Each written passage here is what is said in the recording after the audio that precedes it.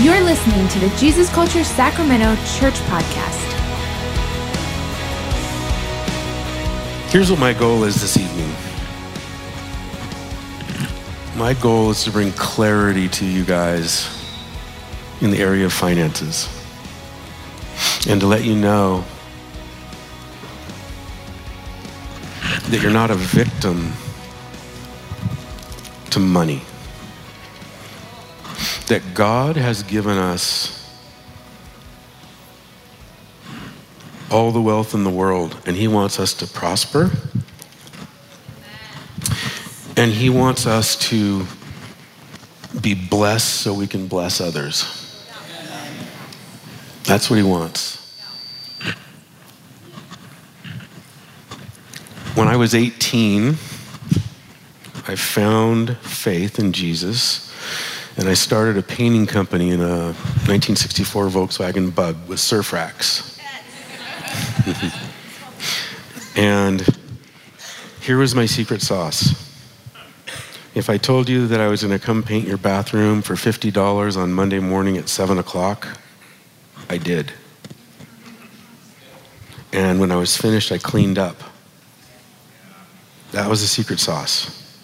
And I did that day after day, week after week, month after month, year after year. And while I was doing that, the Lord was working in my life. And so where I am today, and I think the reason Banning has me up here, is that what I'm going to talk to you about is the intersection of the kingdom of heaven and strategy. I believe that with strategy, with a vision, we're not going to perish. That's one of my favorite scriptures. Somewhere around when I was 18, I had a friend who is now dead, who was an amazing prophet. And so I was in his camp and ran around with his tribe. And in the late 70s, early 80s, the Vineyard movement was going pretty strong, and there were lots and lots of things happening. And so I would go with him to these crazy meetings. And I'm not the type that likes to fall down on the ground and roll around and shake and laugh and cry. But in those days, a lot of that was happening. And so I spent a lot of time standing like this, so I wouldn't. But my friend Lonnie, he would just go into these rooms and they'd get wrecked. And so I'd be stepping over bodies and trying to get out of the way and catch somebody here. And it was super uncomfortable. In the middle of all that, this really old guy, which probably my age now, came up to me and he said, "I've got a word from the Lord for you." And he, blah, blah, blah, blah, blah, blah, blah. And he said, "You're going to be a philanthropist." And I was, philanthropist? Well, I'm not going to chase women around. What? I thought words from the Lord were supposed to be good. You know, this guy is calling me a... So I followed him. I had to get out of the way of bodies falling. I finally said to him, "Hey, you know, I don't really like what you said to me. What did you mean by that?" And he said, "Do you even know what a philanthropist is?" "No." So he said, "It's someone who loves to give money away. And I give 90% of my money away now." And this is what this man said. I'm not saying I'm doing that, but that's my goal. Okay? Not yet. Not yet. We're on the way. I still have about 30 more years, I think. So at any rate, this man was giving 90% of his money away. And he prayed that over me. And he prayed wisdom over me. So we left, and at that point in my life, I was painting out of my Volkswagen, and all these guys, Lonnie and his whole camp, were like, "Hey, Bob, you gonna take us out to dinner?" Sure. And so it started. I would go with these guys and see the Holy Spirit do amazing things, and go buy dinner. So that's my ministry. I buy people dinner, buy people breakfast. People try to. If I go out with them, I'm like, no, you don't understand. It's my ministry. So, and this just happened as I grew in the Lord. My business grew, and this thing about wisdom, see, I'm as surprised probably as all of you people are that I'm standing up here, because to me what wisdom means is that I've just made so many mistakes and I'm willing to talk about them. That's wisdom. It's not the gray hair. It's not that I'm smart. It's just that I'm willing to talk about how many mistakes I've made. So in the late 90s, our company was on pace for a $6 million a year revenue run rate. And we were cranking along, and we had taken, 20 years to grow this, or 18 years to grow this. And in one day, $3 million became uncollectible. $3 million. I mean, even if it's 10%, even if it would have been $300,000, it would have been a death knell. And so at that point, that was the biggest business hurdle that I'd ever had.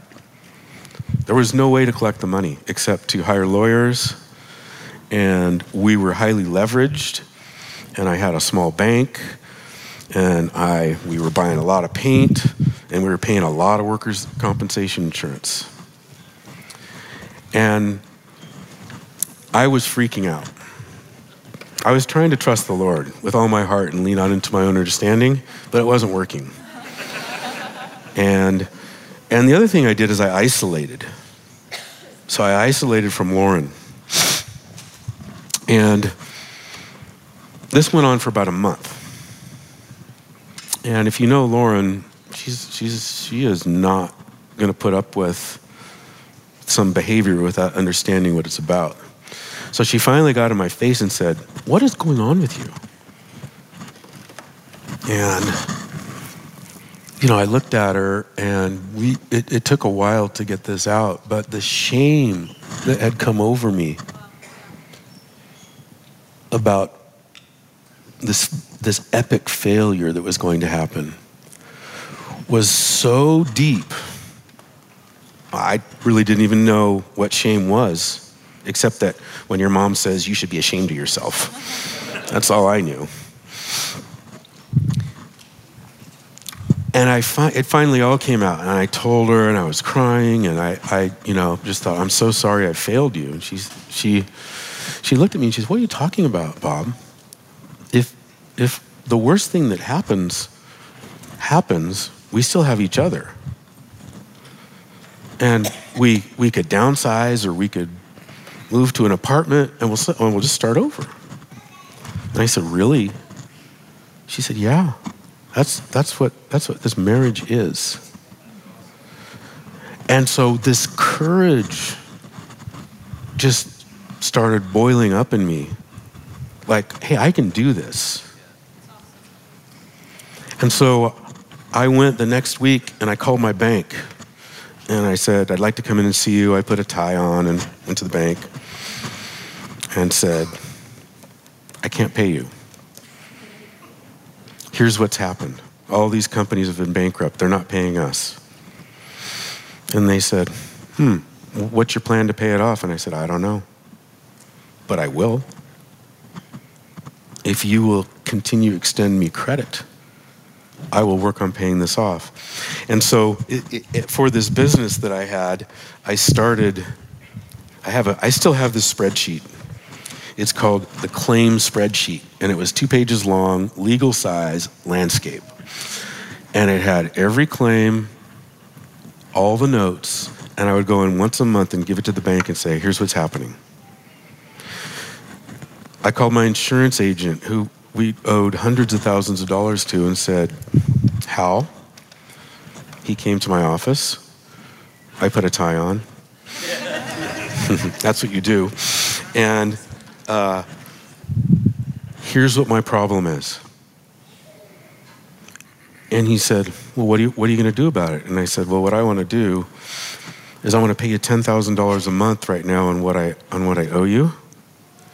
And then I'll continue to pay the workers' comp premiums because I have these jobs that are still going. He said, okay, great. He was an older guy with gray hair. And I did. My paint manufacturers, the same thing. Now, painters aren't usually known for being the most forthright people. So when I called the paint suppliers in, they were like looking at me like I was crazy, and they said, wow, we've never had this happen. Usually people just stop returning phone calls and then just leave. I said, no, this is what I'm going to do. And so we worked out this plan over time. And what I want to talk to you about tonight is over time. This stuff takes time. And I know in a lot of these generations, especially the younger people, I hear all the time that if I don't make it by the time I'm 30, I'm a failure. I hear it all the time talking to young people. And it's such a lie.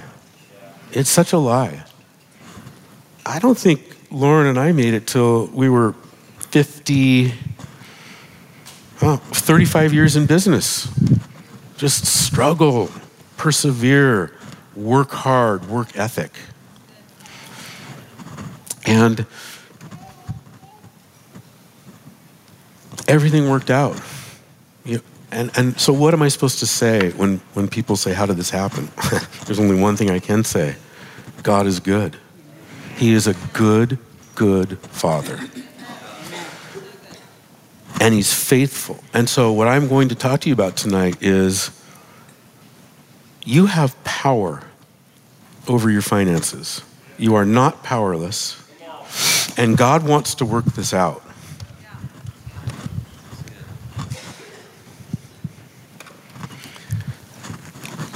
So what I'm talking about tonight is that we have, relationships here on earth. We all have relationships. We have a relationship with the triune God.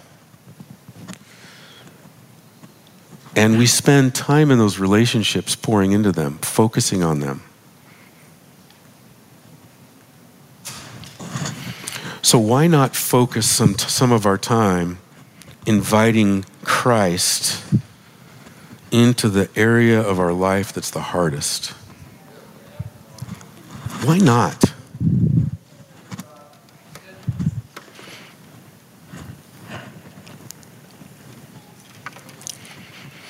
Well, what I'm interested in is reducing anxiety and increasing love around the area of finances. And I'm going to show you how generous God is. I'm going to read John 3:16. Okay? For God so loved the world that he gave his only son, that whoever believes in him should not perish but have eternal life. He sent his son to hang on a cross for the remission of our sins. He gave us this gift. Everything he had, he gave. This morning, Banning talked about, focused on, he read the scripture, but he focused on the word world. But I'm focusing on love. He gave everything for us. And so, as I'm talking tonight, I'd like you to kind of shift your position to thinking practically that these scriptures that I read are around the area of finances, your money, your checks, your boss. And so many times we focus on what we can't do. I can't afford to fill in the blank. And what I want to talk about tonight is what can we do? What can we do? We can do a lot. We're Americans. We're Americans. There's a lot we can do. I guess if I was in Asia, I wouldn't say that.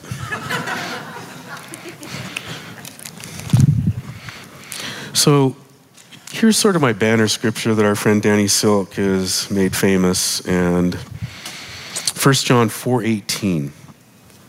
There's no fear in love, but perfect love drives out fear, because fear has to do with punishment. The one who fears is not made perfect in love.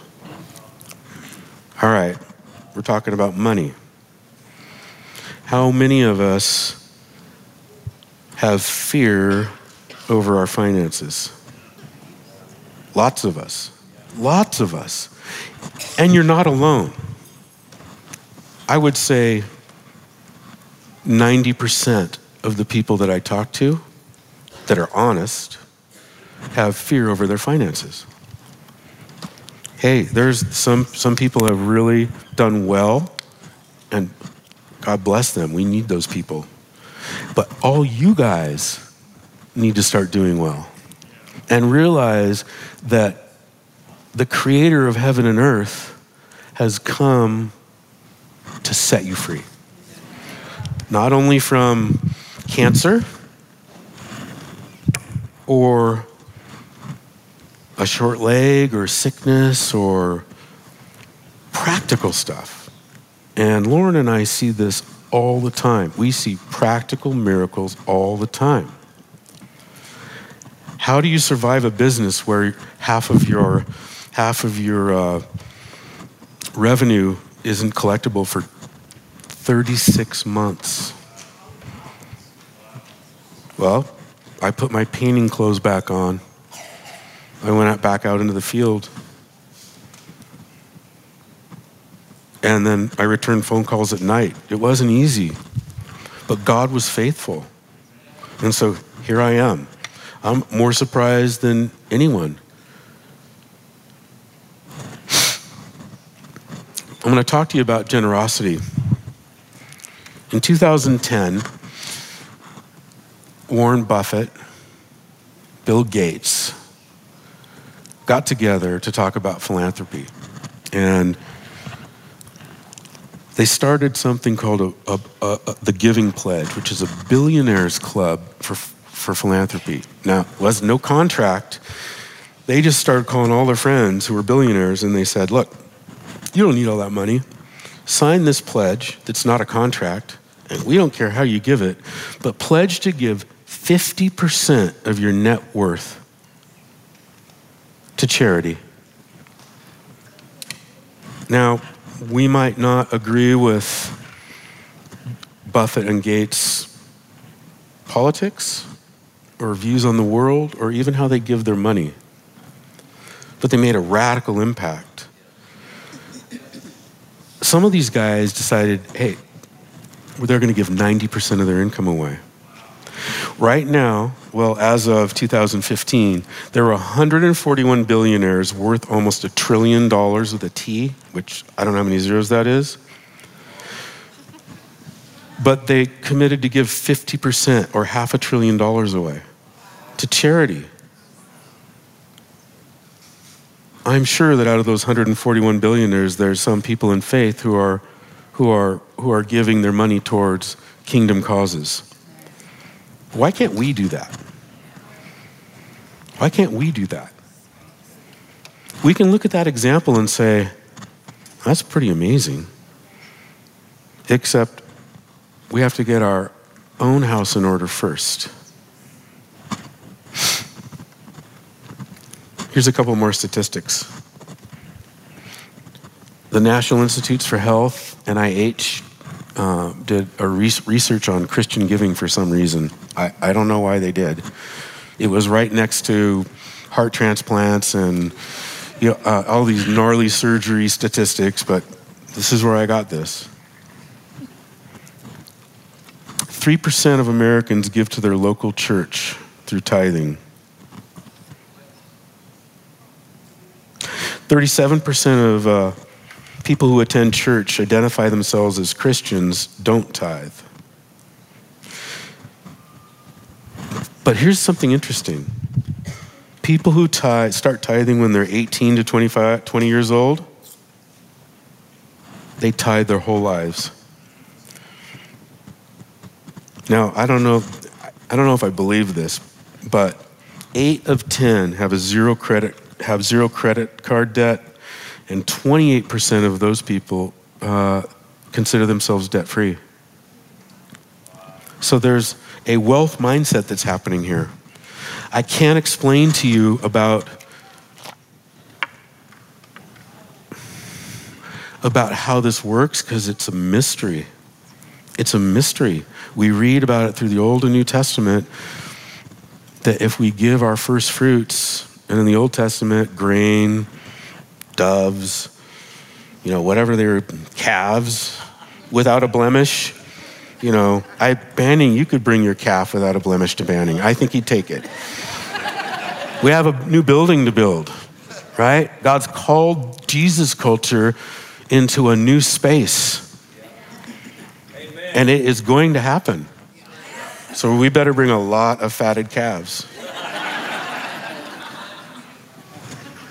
It's going to be kind of messy in the offering baskets. Where did the fear over finances come from? How many people here were born between 1900 and 1945? The greatest generation. I don't see any hands. Okay? Let me tell you about these guys. They're called the greatest generation. These guys went through the Great Depression. They went through wars. And their whole mission in life was to work for one company for 30 years and get a gold watch. And their mission was put it away, pay for it in cash, and save. Those were my parents. They lived through the Great Depression. People are jumping off buildings. The world, it seemed like, came to an end. Between 1946 and 1964, how many of us? Okay. So we grew up with our parents having a fear about money. So we grew up long work hours. We thought we were competent. We thought we were driven. Sometimes people called us workaholics. Our kids complained because we were gone. But the fear that had been instilled in us by our parents, what they'd seen, and rightly so, affected us. Our kind of motto around money, the baby boomers' motto around money was, buy now and pay later. A lot of us were conservative and save. But this was a result of what our parents went through. The Gen Xers, 1965 to 1980. Now, how many of those are there? Okay. You guys are smart. Amen. You are. You work smarter with greater output, but you'd really work weird hours. Like, I can't even believe it. You don't get up at 5 a.m, go to work. You get up at 10 and go to work and then work till 2 a.m. or midnight or when I've already been asleep for 5 hours. But you guys, your views on money, if you can get there, you're conservative. Generally, these are all generalizations. And you want to save. So that skips a generation back to the greatest generation. That's how they thought. And then The 1965 to 1980, the people who were born there. Did I just say that? The 1981 to the 2000, the millennials. How many of those? Oh, okay. The cool people with the skinny jeans. These are my skinny jeans. And I got my Jesus Culture Nikes on. I am running with Jesus Culture. Every time I get Nikes, I'm in the gym, and the gym isn't that exciting anymore. It's just cardio. But I've got my Jesus Culture shoes on, so I am running with Jesus Culture. It's the coolest thing. You guys are ambitious. What's next? Multitasking. I just can't even keep up with how many conversations you have at the same time. Really, I'm talking to my kids, and they're like, Dad, what are you... Well, I thought you were talking to me. No, I'm talking here, and I'm texting, and I'm on Instagram, and somebody's on my computer on Facebook. All at the same time? God, it's kind of rude. Shouldn't you just focus on who you're with? You guys have seen what we went through, and here we've got kind of the earn to spend mentality. I think it's the coolest thing. I'm gonna work until I have enough money to go to Europe for 3 months. I came out of this responsible generation where I never went on vacation. I mean, for a week, but it's like, we can do this. We're in the mobile world right now. We can go to Europe, we can travel around, and we can still work somehow.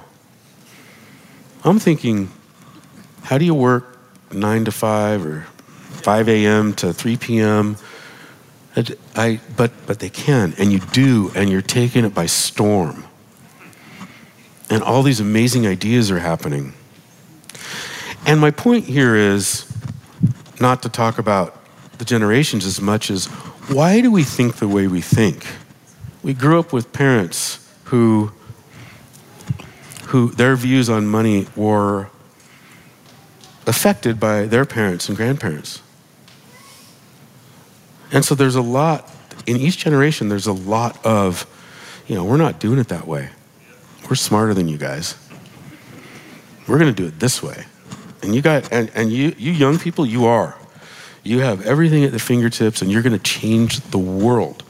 And Jesus Culture is full of a bunch of young people who wanna change the world for the Lord. And I wanna be part of that. It's exciting. Can't you guys just wait until we're sitting in a new building where there's a center aisle? And we don't have to, excuse me. It's gonna be awesome.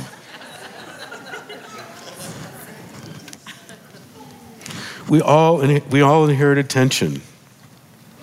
What did you inherit from your parents or your grandparents or your family? What tension did you inherit, and what are you carrying?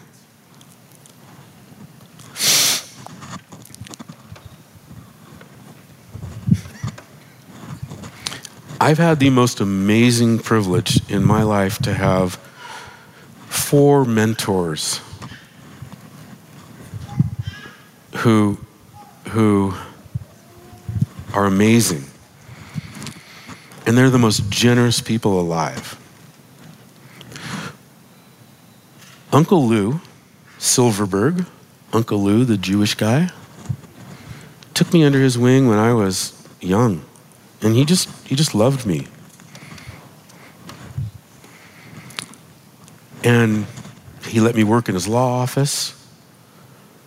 He believed in me. He told me I could do whatever I was doing. I painted his house, of course.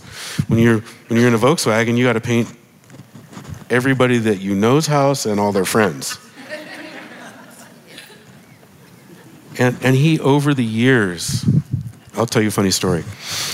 I was trying to get a bank loan from Wells Fargo, and this is nothing against Wells Fargo. Wells Fargo used to love contractors, and then they didn't. But at this point in time, they did. And I was trying to get a credit line and a term loan to help finance some operations. And I was really nervous. So I said, Lou, would you come to this meeting? These bankers are going to come to the office. And I don't know. He said, sure.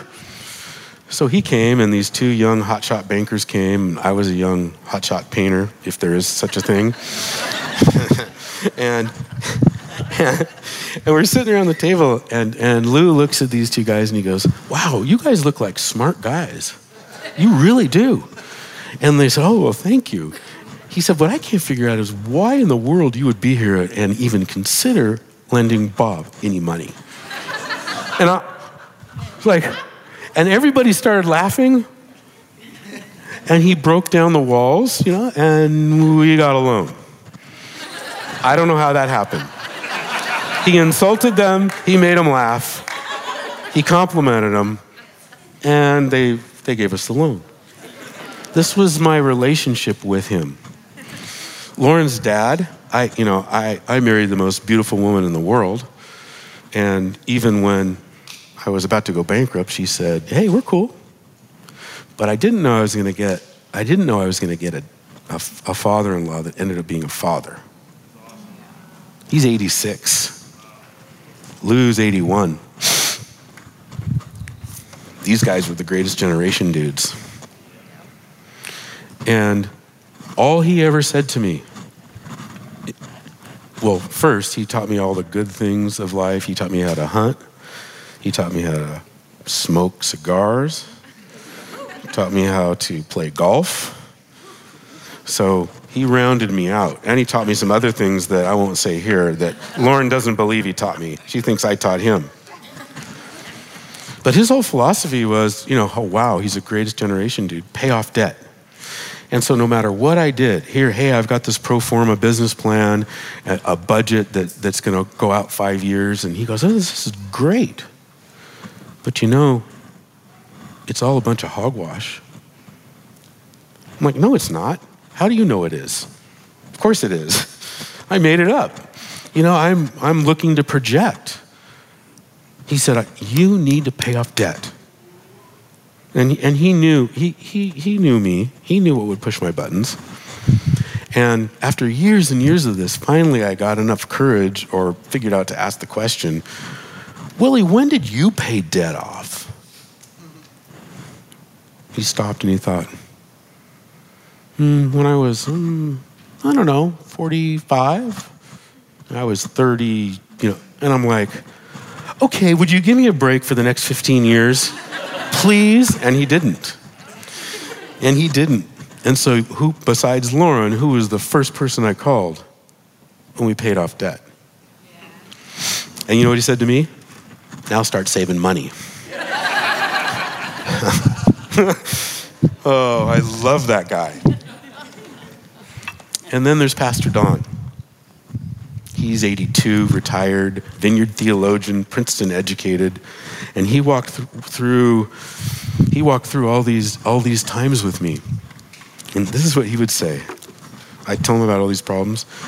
We're going to call the hound of heaven down into this situation, and he is going to be victorious over it.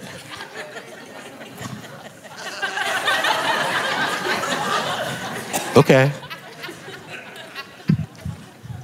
When are we going to do this? Do I have to do it? Or are you going to do it? Because you're really smart.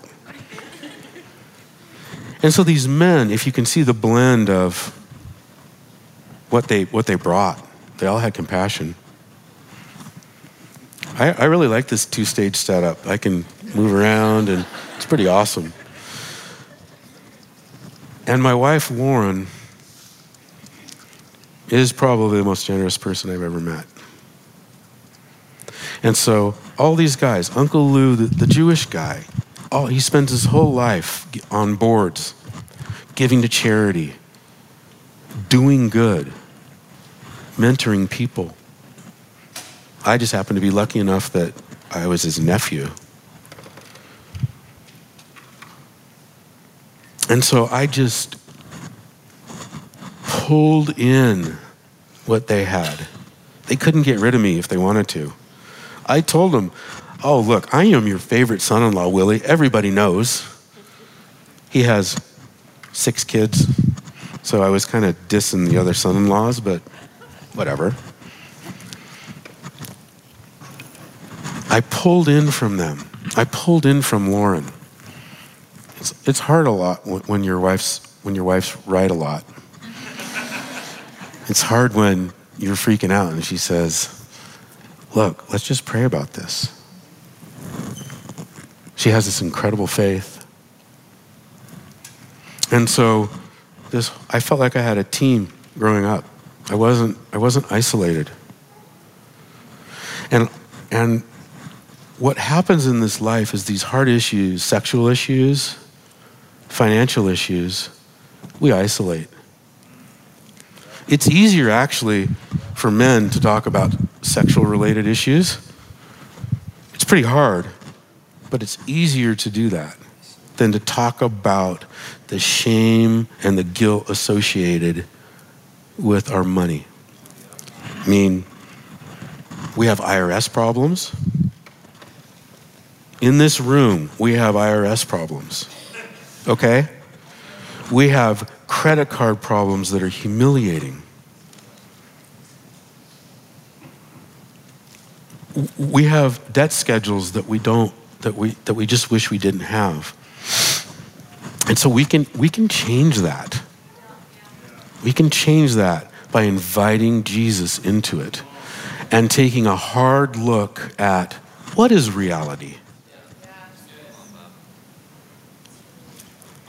I know that, all of us want stuff to happen right now. I don't want to wait. That's why fast food is such a big business, because nobody wants to wait for anything. And especially the younger generation now who can multitask and somehow they can get McDonald's to deliver while they're in an Uber on the way to a formal dinner because they're hungry. I mean, it's incredible how fast stuff happens. But I want to talk to you about the concept of a runway. The biggest planes in the world, I don't know what, let's just say it's a 747, but I know there's a bigger one, a new one. They can only land in certain airports that have runways that are long enough to and thick enough, concrete-wise, to handle them. They can't go land at a regional airport. And so the runway has to be long. And our life is a runway. And what we want to do is be successful by the time we're 30 or 25 or retired by the time we're 40, or we want to be a millionaire or a billionaire. There's things that we want. We just want it. And as Banning was sharing this morning, it takes work. It takes work. And I'm defining work as the courage to actually look at what you want and then go after it. It also takes work ethic, which is getting it done.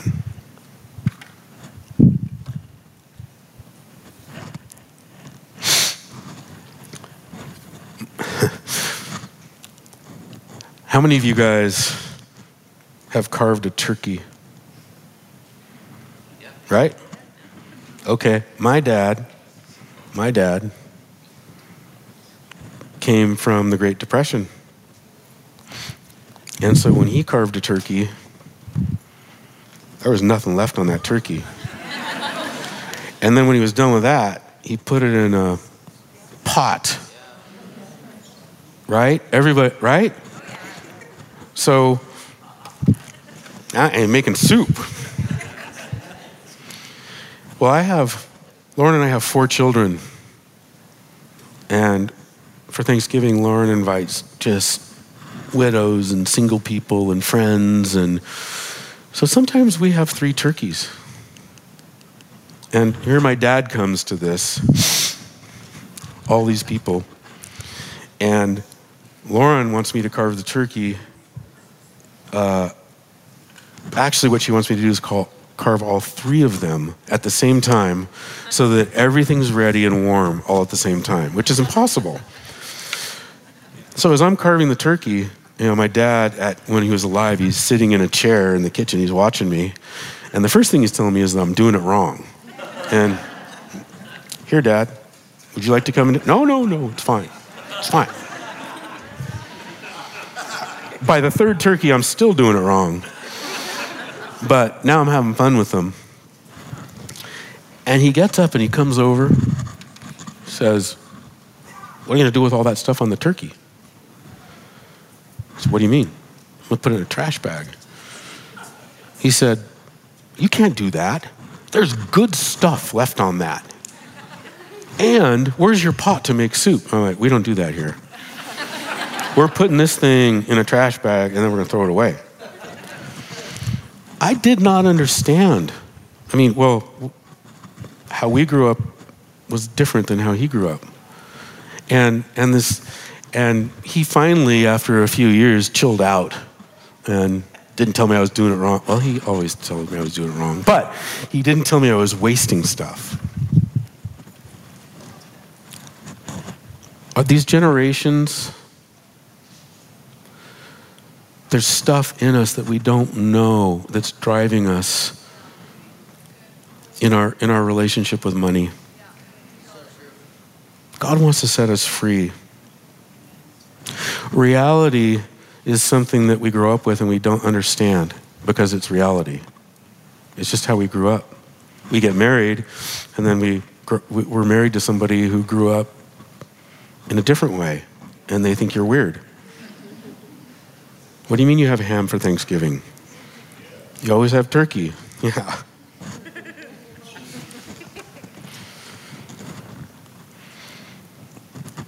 If your legacy is bound with shame and guilt around money, then how do you break it? How do we break it? Listen to this quote by John Quincy Adams, the 6th president of the United States. He served for 10 years. I'm a warrior so that my son may be a merchant, so that his son may be a poet. And so here's these generations. This is what we want. We want our kids to have a better life than we did. 2 Corinthians 3:17. I'm going to read 3 scriptures right here about shame and guilt. Now the Lord is the Spirit, and where the Spirit of the Lord is, there's freedom. Can we invite the Lord into our finances? Yes. Because there's freedom. Amen. Hebrews 12:2. Fixing our eyes on Jesus, the pioneer and perfecter of faith, for the joy set before him, he endured the cross, scorning its shame, and then sat down at the right hand of the throne of God. That must have been pretty humiliating, hanging up on a cross for doing nothing wrong in front of all your friends and family. And then 1 Chronicles 28:20. David also said to Solomon, his son, be strong and courageous and do the work. Do not be afraid or discouraged, for the Lord God, my God, is with you, and he will not fail you or forsake you until all the work for the service of the temple of the Lord is finished. He was in the middle of a pretty good construction project, and he was getting gold and timber and trying to get people to help him finish it. It was hard. But his dad told him, be strong and have courage. We want to break compartmentalization and isolation. We really do. We don't want to be isolated.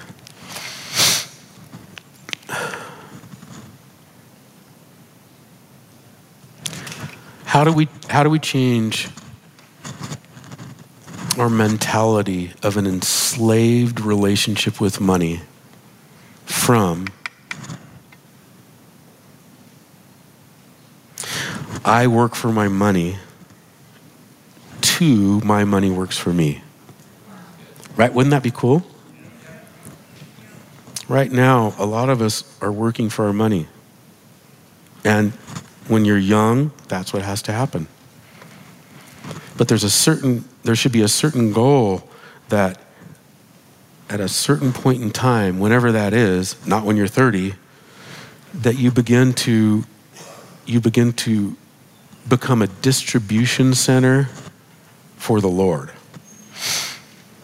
And your money begins to work for you.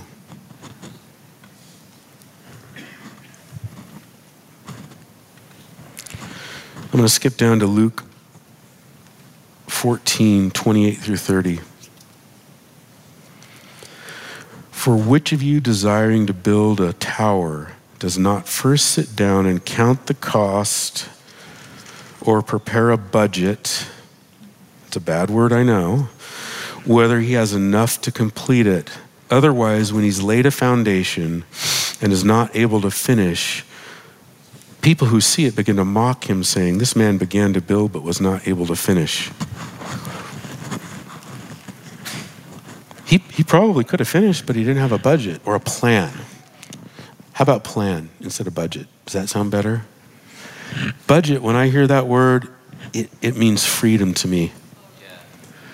A lot of people hear the word and think, oh, we're just gonna, this thing, I can't even imagine putting a budget together for my personal finances because then I'm just gonna see how much money I don't have. Actually, what you're gonna see is how much money you do have, and you're gonna see where you spend it. And it's gonna give you the ability to adjust. In our Christian life, we want to adjust all the time, don't we?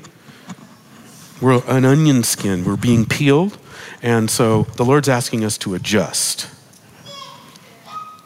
Well, in our finances, if we have the courage to look at our finances, to actually look at them, not close our eyes and just hope it gets better, to look at them, we're breaking fear. And fear can't exist with love.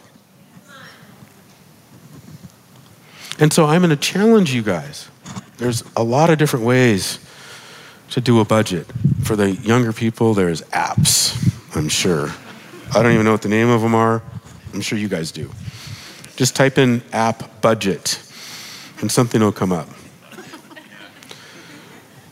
For us older people, there's a pencil and paper. We can just write down, actually just write it down, what our income is and what our expenses are. And you're going to be surprised. There's also Excel spreadsheets. So you can build one of those and you can track it every month. And I'm really encouraging you to do that. To just say, Lord, I am going to have the courage to look at what my financial situation is right now. And you might not even think you have a financial situation, but you do. We all have to pay rent. We all have to eat. You guys all have clothes on. So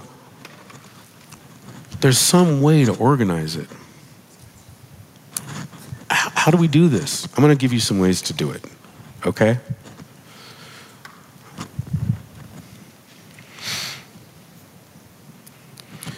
This famous scripture, 1 Timothy 6:10, which isn't on there, I'm just going to add it. For the love of money is the root of all evil. Oh, there it is. It doesn't say money is the root of all evil. It does not say money is the root of all evil. It says the love of money is the root of all evil. So, in the old days, Moses is walking around with all of his whole tribe, and he's going to go up the mountain and get the 10 Commandments. And he's second in command, Aaron. Moses goes up into the clouds. Nobody can see him anymore. It's been about 24 hours, or maybe not even that long. And the people get restless, and what do they ask him to do? Build us an idol. Make us an idol. He's like, no. Moses told us not to do that. He hears from God. They made golden calves. And when Moses got down off the mountain, here was his tribe worshiping golden calves. That is an idol. And what the scripture's talking about here, the love of money, do not let money become an idol. Say to me, I want to be successful for the Lord so I can marshal his resources that he's given me and distribute them to the kingdom of God and to my family, and we can be prosperous. Tell me that. Don't tell me I want to be a millionaire or a billionaire just because I do.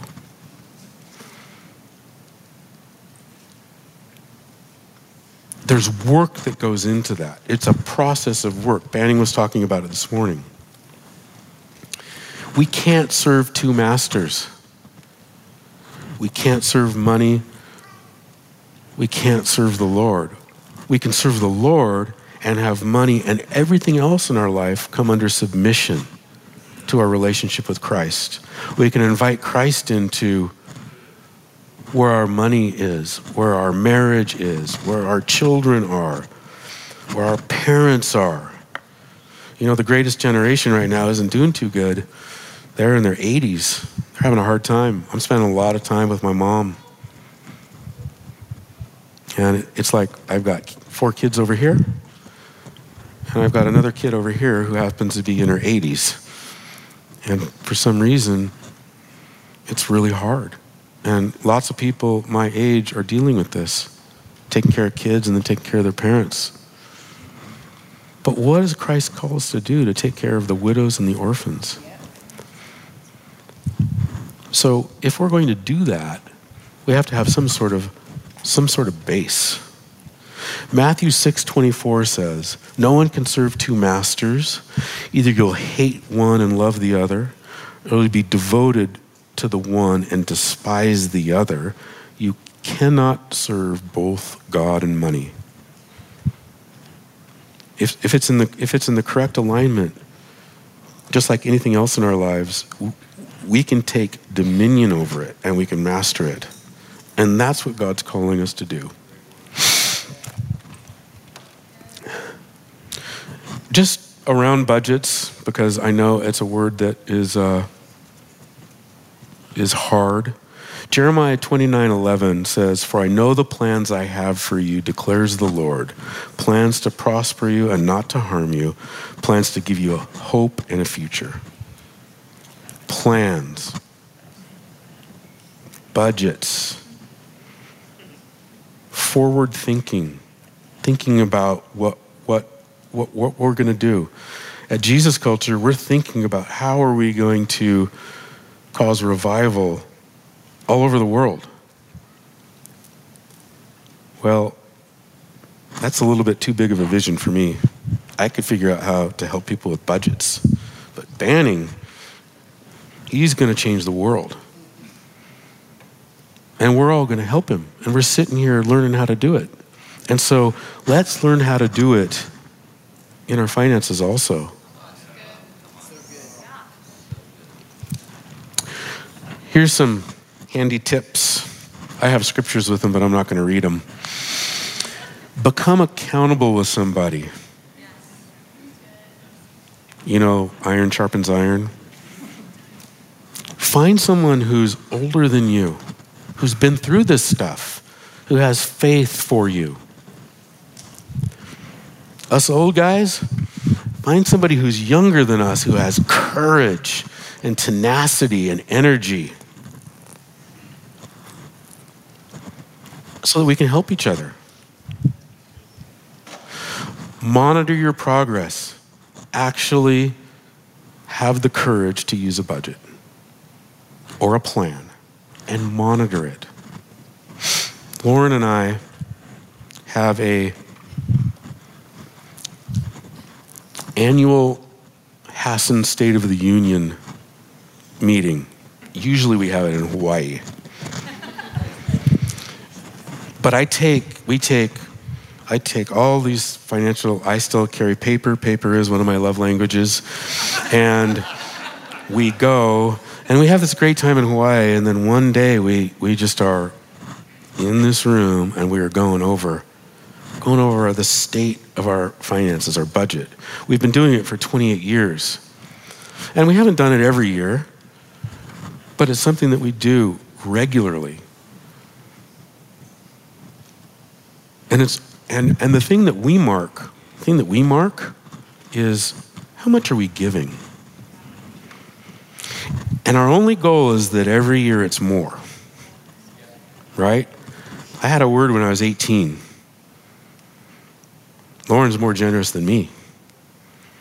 So that's what we mark. That's what we look at. That's what excites us. It's super exciting to look on your tax return and see, wow, this year we gave more than last year and the year before and the year before and the year before. I wonder how we're going to keep this up. Well, it's so mysterious because God does it. I can't tell you how God does it. We're not geniuses. Finally, in my business, when, we'd been hitting singles and doubles all for 35 years. And then in the midst of the depression in 2007, the recession in 2007 and 2008, you know what God did? He gave us the biggest contracts by triple that we'd ever had. And so while the country was roiling in what you guys remember as the recession, which has brought a lot of fear that it is not healed, while that was happening, our business was going like this. We were setting sales and profit records. And so, you guys remember, how's your business? Oh, it's not good. And I'm sitting here saying, it's amazing. Well, what did you do? I'm not sure what I did. I just know that God is good. God is good. And I can't give any more credit. I can't take any credit because I don't know what I did.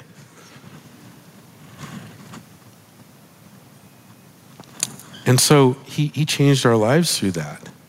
And we have so much compassion for all the people that went through all the terrible things they went through. But that is not the future, that's the past. And Jesus says to us, he wants us to press on to the high calling. Really getting ahead of myself now. And I have a minute left.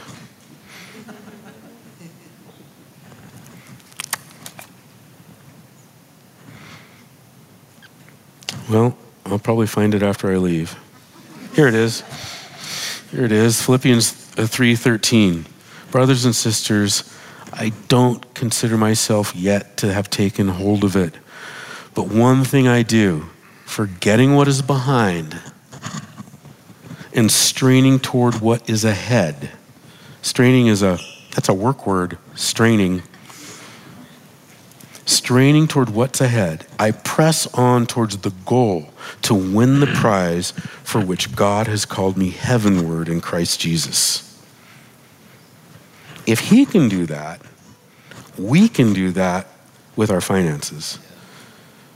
So is there some baggage? Is there some wreckage? Is there some debt owed? Is there some, yes. Yeah, but what we have to do is we have to look at it, we have to put it in a box, and we have to say, how are we going to pay this off? And then we have to move forward and not be victims for what happened. Oh, my boss didn't pay me enough. The job didn't work out the way I thought it was going to. It's happened. It's in the past. We are going to strain to go forward. Monitor your progress. Be prepared to make mistakes. Oh, you've got this great plan now. This awesome plan. And then the dishwasher breaks. The washing machine goes out. The transmission goes. You need new tires. Stuff happens. Life happens. Just shift and adjust. We believe God does that in other areas of our life. Let's believe it here. It's not a 1 month thing. It's not a 1 year thing that we're doing. It is a long runway. You have the whole rest of your lives. If you're 30 years old, you've only worked less than 1/3 of your working career. You have 35 years ahead of you. That's a long time.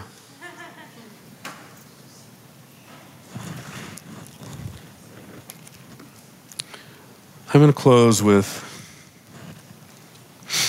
a verse out of Galatians. chapter 4, verse 6 through 8. Because you're now part of God's family, he sent the Spirit of his Son into our hearts. And the Spirit calls out, Abba, Father. You no longer have to live as a slave because you are a child of God in this area of money. And since you are his child, God guarantees an inheritance is waiting for you. What inheritance do we want to leave on the earth? What do we want to leave for our children? Our relationship with money opens vision for how we want to change the world. We can do it, whether it's $2 or $5 or $50. We can do it. If we can master this relationship in our finances, collectively and individually, we can change the world. We can sort of be like Banning. We can change the world in our own area. We can influence people. He's influencing England and Europe and all over the United States, and it's the most awesome thing. But I can focus on what I can control.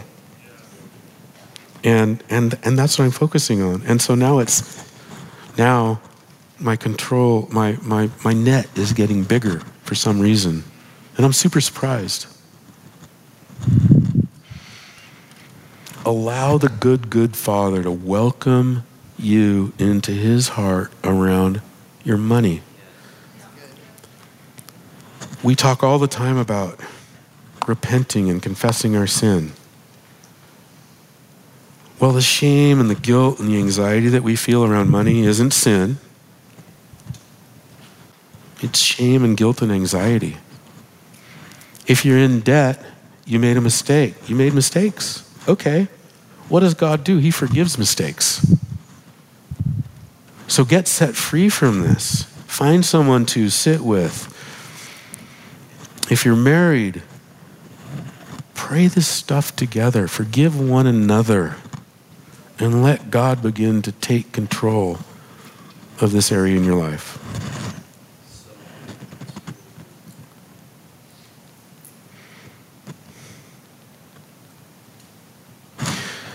He is good. And he wants to set us free from this. He does not want us to be compartmentalized. Here we are in church, and we're really spiritual. And then we go out there and talk about money, and we're hopeless. We're not hopeless in here. Let's not be hopeless out there. Thank you guys so much.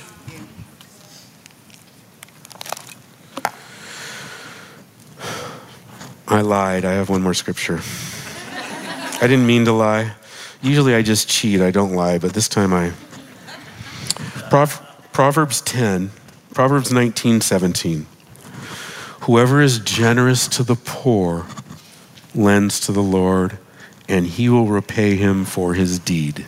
The Lord will repay you for your deed. Have you ever gotten a loan and not been able to afford a loan, so you have to get a guarantor? Somebody to sign for you, your parents or whatever it is, because you're not cool enough yet. Can you imagine the Lord saying right here in the scripture, he will be your guarantor?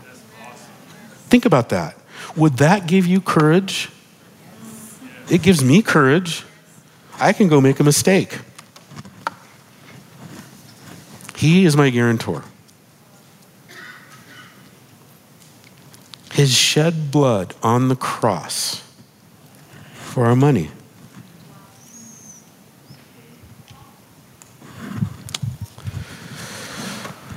Do you want to?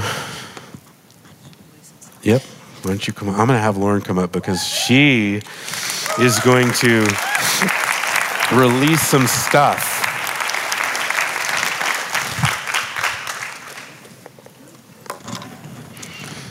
She loves to pray.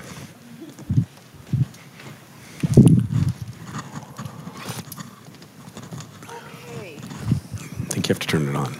I think we're on. Am I on? Yeah. Yeah. So what we want to do right now is in your marriage, in your life, in your finances, it can cause obviously incredible tension. There are things where, you're going to come into a relationship with someone you love, and you're going to have different backgrounds. You're going to have different ways you do things. And finances can be something that can really rip us apart. When my husband was going through, a variety of things up and down with his business, the Lord had given me an encounter when I was very young. I was in my early 20s, and I had my car towed. To get my car out of being towed, out of Hawk, was all of my money for food for 2 weeks. So I lived on Wheatina, onion soup, and eggs, and it was a disaster. And finally I thought, you know what, I can't do it one more day. And I'm running out of eggs. And, I just was like this. And I'd pray as a pretty new Christian, like, God, I'm kind of freaked out. Like, I actually just don't even have food. I barely have gas to get to work, and I don't have food, and I have a paycheck for another, 2 weeks. And so we used to have yellow pages. See, this is how old we are. So I went through like different opportunities to make money. And I finally found the greatest one. It was like, you can sell your blood and get cash. So I'm like, yes, like this is the best. So I call them up and, I have enough gas to get down there. It's downtown. It's in the seediest place in San Diego. And the very end, the girl goes, yeah. She goes, so I just need to tell you something. She said, have a big meal before you come so you can give blood. I'm like, oh yeah, okay, bye. So I hang up and I'm literally sobbing. I am just completely undone. And I said, God, are you kidding? Like, I don't have an answer to this anymore. I figured it out on my own as much as I could. And I just cried out. I said, you know what? I don't know how you are going to do it because I can't figure it out. The next day, someone calls me and they said, hey, Lauren. Okay, it was a guy. I didn't care. He was a friend. That was fine. And he goes, do you want to go to lunch? I'm like, sure, I'll go to lunch. So I'd be really like, I would eat half and then, shamelessly I'd be like, oh, I'll take half to go. Okay. The next day, some other guy friend calls me. Hey, do you want to go to lunch? And I'm like this. I go, this is shameless. I go, sure. Why not? Okay. Every day for a week, some friend, girl or guy, would call me up and say, do you want to go eat for free? Okay. So I was like this. I go, what was that? I go, oh my gosh. I have food. I'm not entirely broke. And you know what? The Lord told me at that point, as a very young Christian, He said, the spirit of poverty was trying to take you out. And He said, if you would have given into that spirit of poverty and self-reliance to try to figure out the shame that your car got towed, the embarrassment that I couldn't go to my parents, like I really screwed up. So I isolated trying to figure it out until I released it. And it was interesting. It wasn't until a couple of years ago, someone going through some financial thing, the Lord said, I forgot about it. He goes, share that story. I was like, oh yeah, the story. And the Lord said to me, you know what, sweetheart? He said, I would not allow you to sell your blood. I would not allow you to sell your blood because if you did, you would have made a covenant with poverty. He said, my blood paid for it all. So, when Bob said, hey, Lauren believed it, okay, you know what? Because I didn't have a covenant with poverty. When things would go up or down, we were like, how are we going to cover payroll this week? It was like, you know what, God? I don't know. But you know what? Like, I ate for a week. You're going to feed our employees. A check will come in. There's something in us where we need to break any mindset, any fear, any anxiety with poverty. See those red numbers? That means we're over time. We're over. So we're going to do that right now. Yeah. But I want you guys to see that. Okay, I want you to understand. They're flashing. Okay. They're going to turn your mic off in a second. Am I getting an Academy Award and they're going to start playing music? Yeah. Okay, but there was something they said that what was that you guys saying about the debt was paid by the blood. That's right.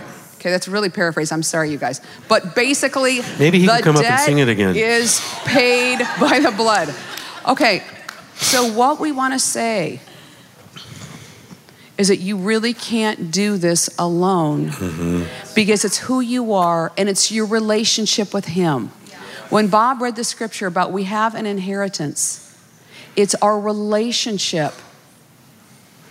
Today, Banning said, so sorry. Banning talked about having a tandem bike. He said, if you're on the back, you're not steering. We cannot afford at this time of life to have finances hold us back, or we're going to be in the back of the bike and we're not steering. We need to steer. We need to be on the front. We need to not be afraid. Why? Because if you're afraid of your finances, what's going to happen is you're only going to have faith to dream for what your provision and yourself can do. We can't live that way. You need to not be ashamed of lack or plenty. You need to say, you know, God, you're so good and I am so your child and the plans you have for me are so phenomenal and great that your provision is coming in. I'm going to say yes to anything in front of me and your provision is going to come in to follow me. People will come alongside you. They'll love your vision. They'll be like, yes, let's do it. But as Bob said, we can't compartmentalize. We can't hold back and sit in shame and fear. So can we break that off right now? Can we just give you guys more? Do you want to go for shame? I'm just watching you. Okay. Go for it. All right, here we go. Holy Spirit, I ask that you would reveal any place Yes, Lord. where we have fear, where we don't have enough belief that not only are you going to carry our basic needs, but that you're going to allow us to dream, that we're going to be hindered. We're going to be embarrassed. I just hear the word embarrassed, ashamed, like there's just not enough. If you only knew how afraid I am that I have not enough. So I ask, Lord, that you, in your gentleness and mercy and compassion,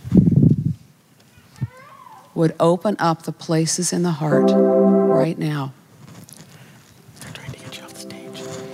I ask, Lord, that you would open up and that you would release a new level of belief, a new level of faith. I ask right now that you would remove the shame that comes from people trying to do it on our own. That we would move into our position as a son or a daughter that is well loved with an inheritance waiting to be given to us.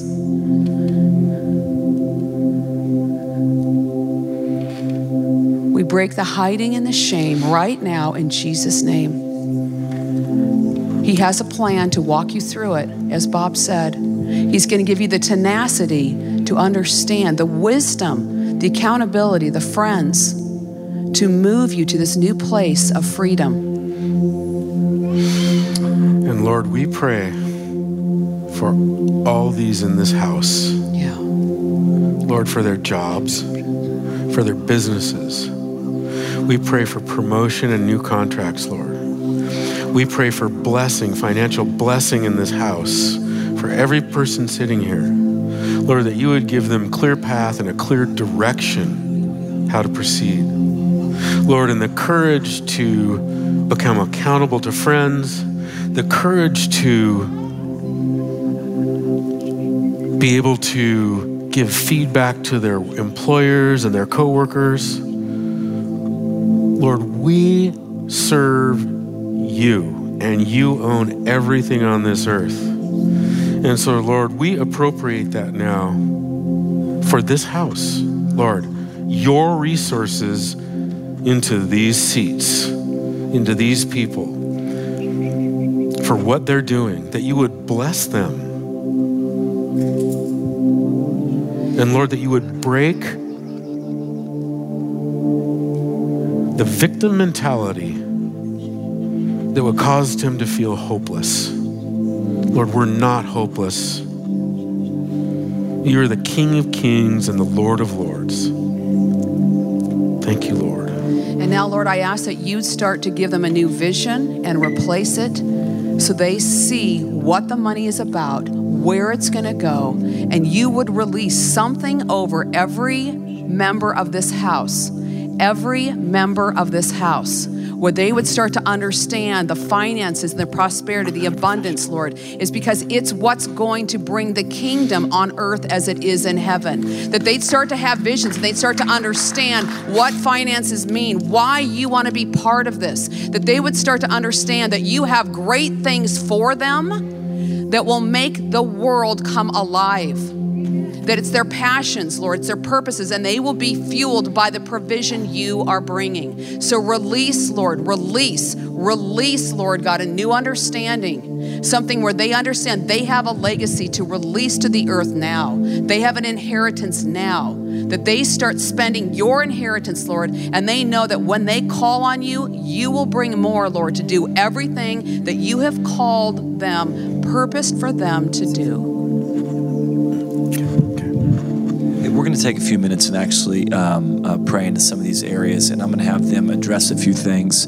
Again, we're going to go for a little bit. If you need to leave, obviously feel free. I don't want us to have a mass exodus. I'm just saying, I know that we're going to go longer tonight. There really is something, this moment right here is important, but I feel like we need to be able to stand in response to some of this stuff. I want us to pray over this issue of shame again, but I want you to stand. It's important that we just break that thing. Like, it's very interesting to me how, so yeah, there we go. If you're dealing with shame around your finances, and then I want us, we can raise our hand or something, but I feel like we need to not just have them pray a general prayer over us, but we need to respond and say, that's me. I know what it is to be embarrassed. It's very interesting I know what it is to be embarrassed about being in debt. And even realizing that, and what he's talking about tonight, in that we approach our finances different than every other area of our life. Like, somehow I believe God will forgive me of my sins, but not forgive me of my debt.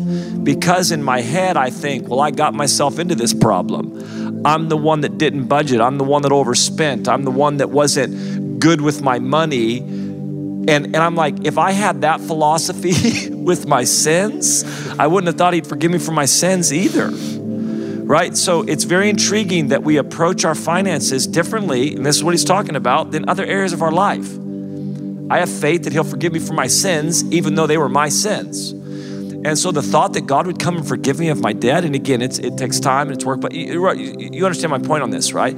And so I feel like we need to actually respond, not just let them pray over us, but actually go, that's me. That's me. And also understand that you're not the only one. It's a very weird thing that happens in both sexual issues and in financial issues, where you literally think, I'm the only one. Nobody else is in credit card debt. Just nobody is. I just know they're not. It's just me. Or nobody else is dealing with this issue or that issue. So can we take some time, and I'm going to let and Kate's up here and she can help whatever you need. But even some of the things you just mentioned, and I would love to do this. I would love to pray over people that, the business people that you talked about, or sales or things like that. I'd love just to take some time and just go after this. And I really believe that the Lord wants to release something.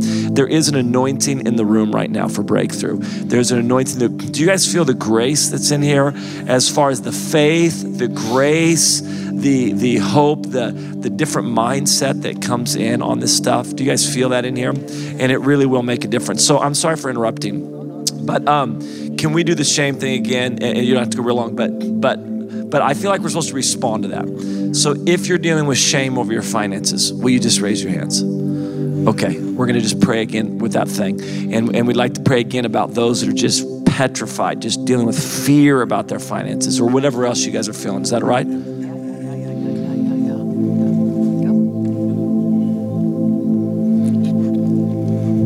So Lord, we break shame right now. We break shame.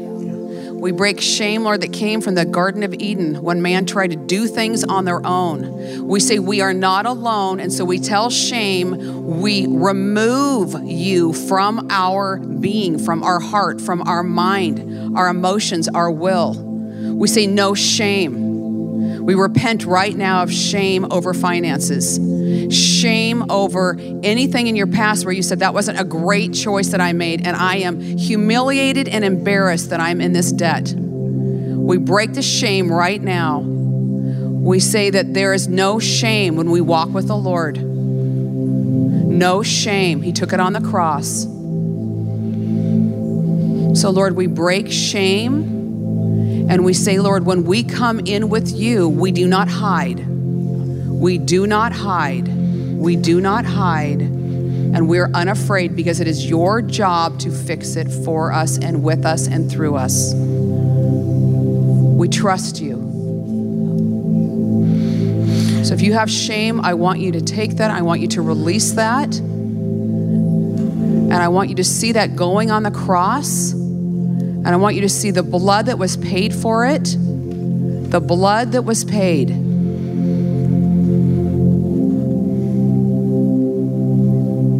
How many people here would like a promotion, or how many people here are in business and are running a business?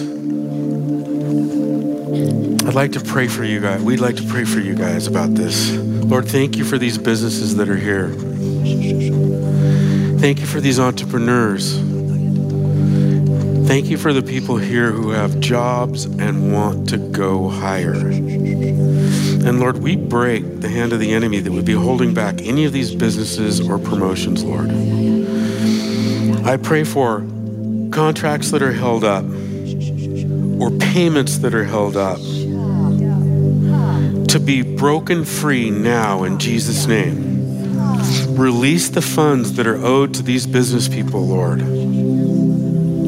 I know you can do it. You've done it in our lives over and over and over again, and I pray this over these business owners and people. In the strong name of Jesus, that you would unleash what is due them, Lord. And the anger associated with how unfair it is, we break that also, Lord. It is unfair. But Lord, you hung on the cross for us. You said your yoke is easy and your burden is light. So in my view, Lord, it's your job to take this for us. It's our job to give it to you. And we release it now, Lord. We release it.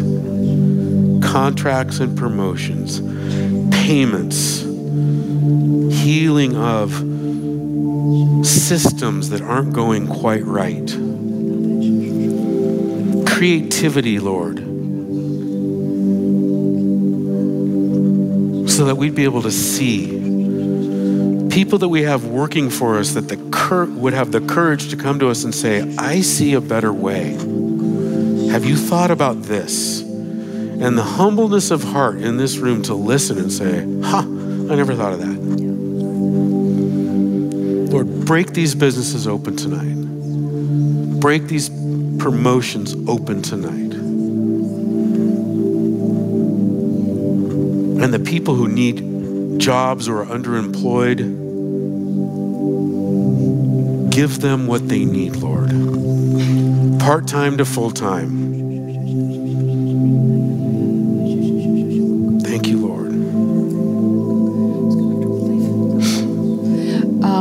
The next area I feel like the Lord wants to upgrade is our belief system. We will only go as high as our conscious and subconscious believes that we deserve. Yeah. It's it's like a sabotaging thing, and we think like, I'm comfortable with this, but oh my gosh, I don't know about that. Or I'm going to always have this sort of poverty. I'm fearful, like maybe I could get here. The Lord says, beloved, which is treasured child. Treasured child. I would that you would prosper in all things. And the word for prosper literally means come to the desired end. And so I feel like the Lord is saying he wants to increase your belief system because he wants you to start seeing a desired end that's so far past what you can think, perceive, or believe.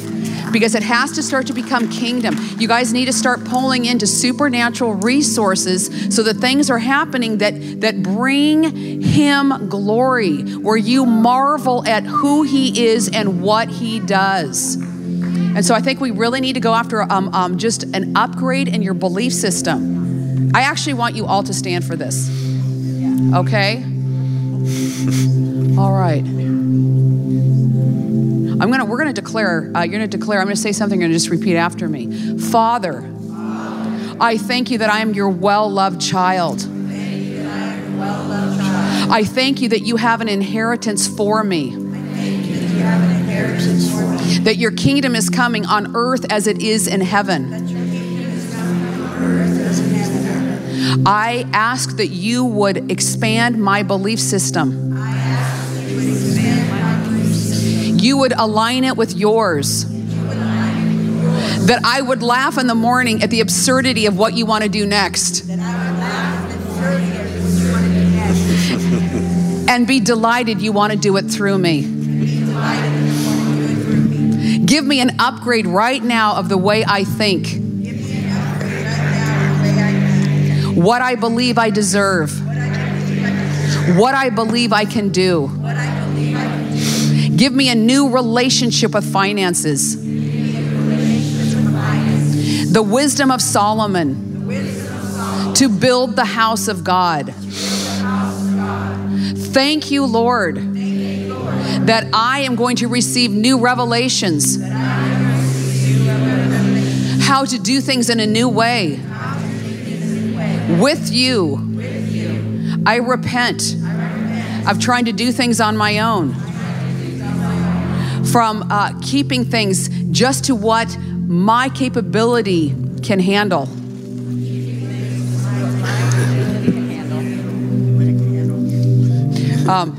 Give me a new mindset. Give me the mind of Christ. That I know I always have provision for dreams, for friends, for family, for my city, for everything you desire to do with me and through me.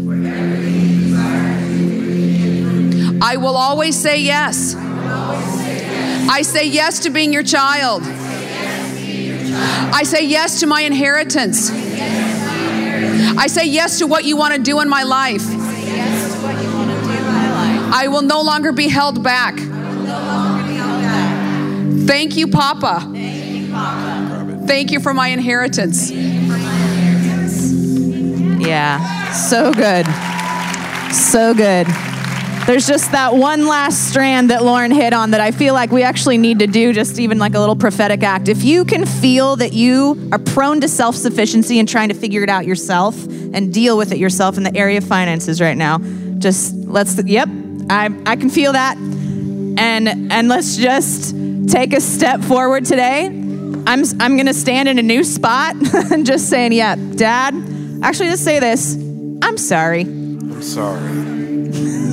Yeah, that's all. Like, I'm sorry, God. We have tried to figure this out ourselves. We've tried to be self-sufficient. We've been isolated, whatever it is, whatever it's looked like. It's a new day. The tide is turning. We're making a choice today. We're making a choice today to do it differently. Okay, we're stepping out of that self-sufficiency. And I just feel like there's steps tonight that these guys have given you. Man, so awesome that we raised our hands saying, yeah, I relate to the shame. I relate to that. That is the first step. That is the first step of letting that peel off. Second step, tell your story. Share it with somebody who has earned the right, who you can be safe with to be vulnerable. Share it. Talk about it. Talk about it and keep getting it out until that shame lifts. Let acceptance and love in. Okay, can we do that?